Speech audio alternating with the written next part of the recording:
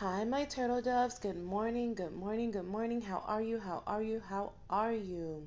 Today is February 5th, 2023, and the time is approximately 6:45 a.m. I got a little bit of a late start this morning. My alarm went off to wake up and pray, and I snoozed it. I snoozed it for so many different reasons, but I got up and I got my word. And in the midst of my obedience, God gave me a revelation. You know how I do. I take it, I receive it, and then I bring it to you. I'm going to testify. You know, the word tells us to always be ready to give account as to why we believe. So I'm going to testify to the goodness of God, and then I'm going to give you a little bit of a word. How's that? So, um, while I was sitting here, I was writing. You know, I'm writing. That's what I'm doing. That's what I do. That's my thing. And one of the things that I wrote is that I saw, see, and can't unsee a specific light, as if the scales have fallen off of my eyes. Um, there's a light that God gave me that sometimes starts to dim, but then He gives me a revelation, a word, sometimes a physical thing that rekindles that flame. And there's a light that won't ever go out, and a hope that I have that comes from God, His word, His promises, and the hope and knowledge that there is going to be a better tomorrow. And always remember that our timing is not God's timing, and our tomorrow is not God's tomorrow.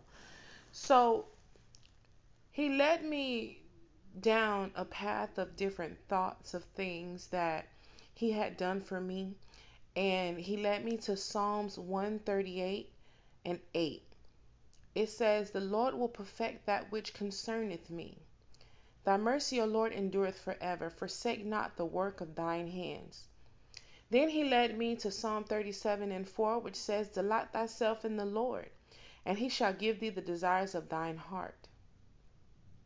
Now, I remember a few years back, quite some time, um, I was in a very bad situation, and I was at work. I did not have any food. I did not have any money. I made it to work because I had a bus card. Thank God for the bus card, which was basically like a prepaid way that I can get to work, and that was not an issue. But it was on a Saturday. It was like a skeleton crew, not many people working. I did not once again have money. I did not have food. I just was like, I'll make it by the grace of God. Um, And so I prayed.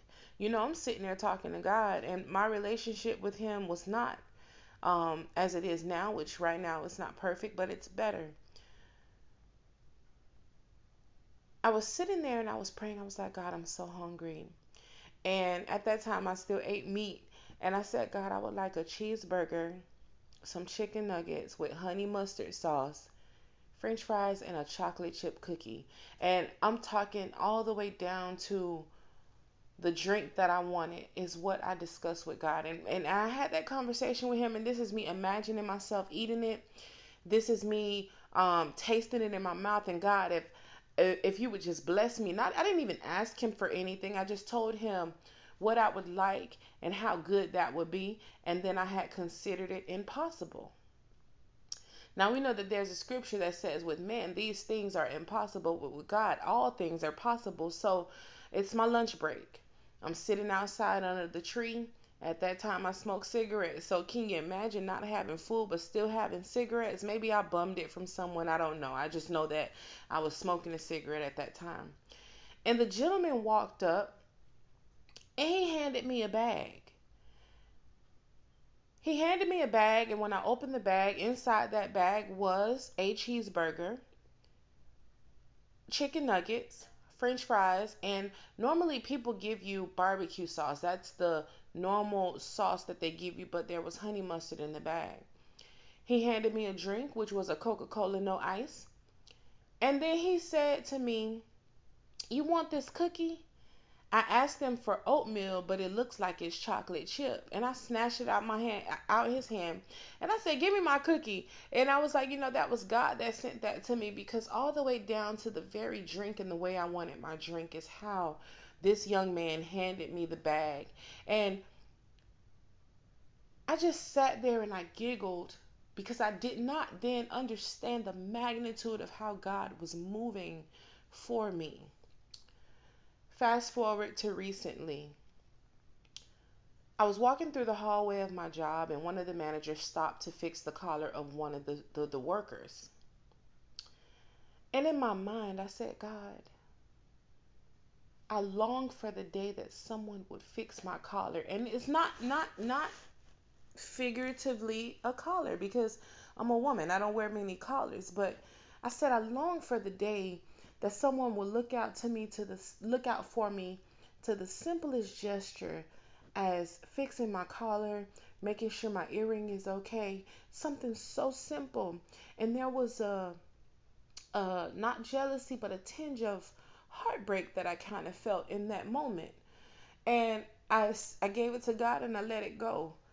And I kept going. The next day, I stopped and I said, "Hey, good morning," and I have a coworker, I call him Baldhead. I said, "Good morning, Baldhead."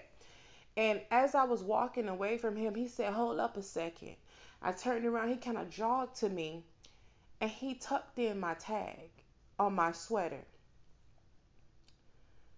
He did not know the conversation that I had with God, but God heard me, and he for momentarily told me, "Baby, I heard you, and just keep hope because it's on its way." The word that God wanted me to release to you today is keep hope because it is on the way. Keep hope because it is on the way. Keep hope because it is on the way. God said that he will never not put to shame those people who have hope in him. Keep hope because who hopes in things that they already have? God will perfect the very thing which concerneth you all the way down to the smallest desires of your heart. However, the word gives us instructions that we ought to seek ye first the kingdom of God, and all things will be added unto us. Meaning that you will continue to go on in life and you'll be making decisions and doing things all for the kingdom. And before you know it, smack dab in your face, the very thing that you've been praying and asking and laboring and crying and waiting and hoping for will be sitting right in front of you. Our Father is a loving Father who's not going to prematurely give you anything. Anything. I don't care if you've been crying, hurting, dying for this thing. He's not going to give it to you prematurely because you have the possibility of mistreating it. You have the possibility of misusing, abusing, and just not taking it for the full gratitude, taking it for granted. There you go, taking it for granted. You will take for granted the very thing that you've prayed for if you don't allow God to perfect and groom you and get you ready for your purpose, for your process, for the very thing that you've been praying for. I can give you one more example. A few years back, I visited my dad over here. And I would say around 2012. He lived in the area where I live now.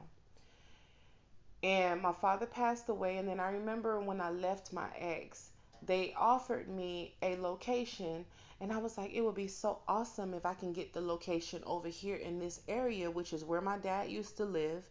And I was so hopeful for that. So when I saw the location that they gave me, I was like disheartened. This is such an ugly spot. And it took for my aunt to walk in and give me a vision. My aunt gave me a vision because I could not see beyond my hopes, desires, and wants. I could not see what God was doing in that moment. So I was like, this is ugly. I don't want this. And I felt some type of way about it. But my aunt came in and she was like, girl, because you can put this right here and all you need is nobody but you. And she gave me a vision. She didn't give me her vision. She gave me a vision for myself. She allowed me to see past what I was seeing. She assisted me, not allowed. God allowed me, but she assisted me to see past the thing that was in front of me. We all know that faith is the substance of things hoped for, the evidence of things not seen. So I had to take my eyes off of what I was seeing physically and get back into that place where I said, God, I thank you for blessing me with something so small. Despise not small beginnings. So I moved into my apartment and I lived there until 2020. 2022, last year. So from 2018 until 2022, God had showed me a vision of what He had for me, and I saw it. I believed it. Hallelujah, praise you, Jesus. Ran around in circles, cried, and thank you, spoke in tongues for it. But what He gave me at that moment didn't look like what He showed me, I got disheartened. Now, fast forward into 2022. Um, Sick with COVID in my house, supposed to be moving. I was like, God, I'm just checking out. And God was like, no, you're not. There is life after this thing. This sickness shall not end in death. And God spoke to me, and He gave me the revelations like He normally does. And I would say, about a good 8 days after I healed from COVID and got my negative test, I was signing my lease and moving into my apartment. Now, I still had not realized what happened. It had not dawned on me what happened. So I'm walking down the street one day, and God said, take a look at your surroundings. Take a look at my surroundings. God, I've been living here for an entire year. I've been looking at these surroundings for a year. What do you want me to see? This was the very area in 2012, 2000, all the way to 2018 that I prayed for. This is the same exact area that was in the desire of my heart. This is the same exact area 5 minutes away from where my father lived. But I asked God, can I just be here? But the thing is I was asking Him for something small. God said, I got something bigger for you, baby. I was asking Him for an efficiency, a room. God said, I got a full 1 bedroom, a condo for you. God, so it's not about the thing. It's trust me when I say it's not about the thing, but it's just the very idea that you can pray for something today and it manifests in your life 17 years from now. It doesn't have to be 17. It can be 1. It can be 2 years. It can be 3 minutes. But remember that God's timing is perfect. God's timing is perfect. God's time is perfect. Keep hope. He will give you the desires of your heart if you just delight in Him. He will perfect the very thing that concerns you. Keep hope. Even when it looks like it ain't going to amount to what you thought it would, even if it looks like the vision that God gave you is not going to come to pass, there is a process that we must go through. There is a process that we must go through. God is the ultimate processor. He's the one that's working and molding and building and taking things out of us that we can't take with us to the place that we've been praying for. Imagine if you were who you are. Imagine if you were right now at this moment who you were 7 years ago. Would that person have been ready for the very thing that God has prepared for you, the very thing that you've been praying for?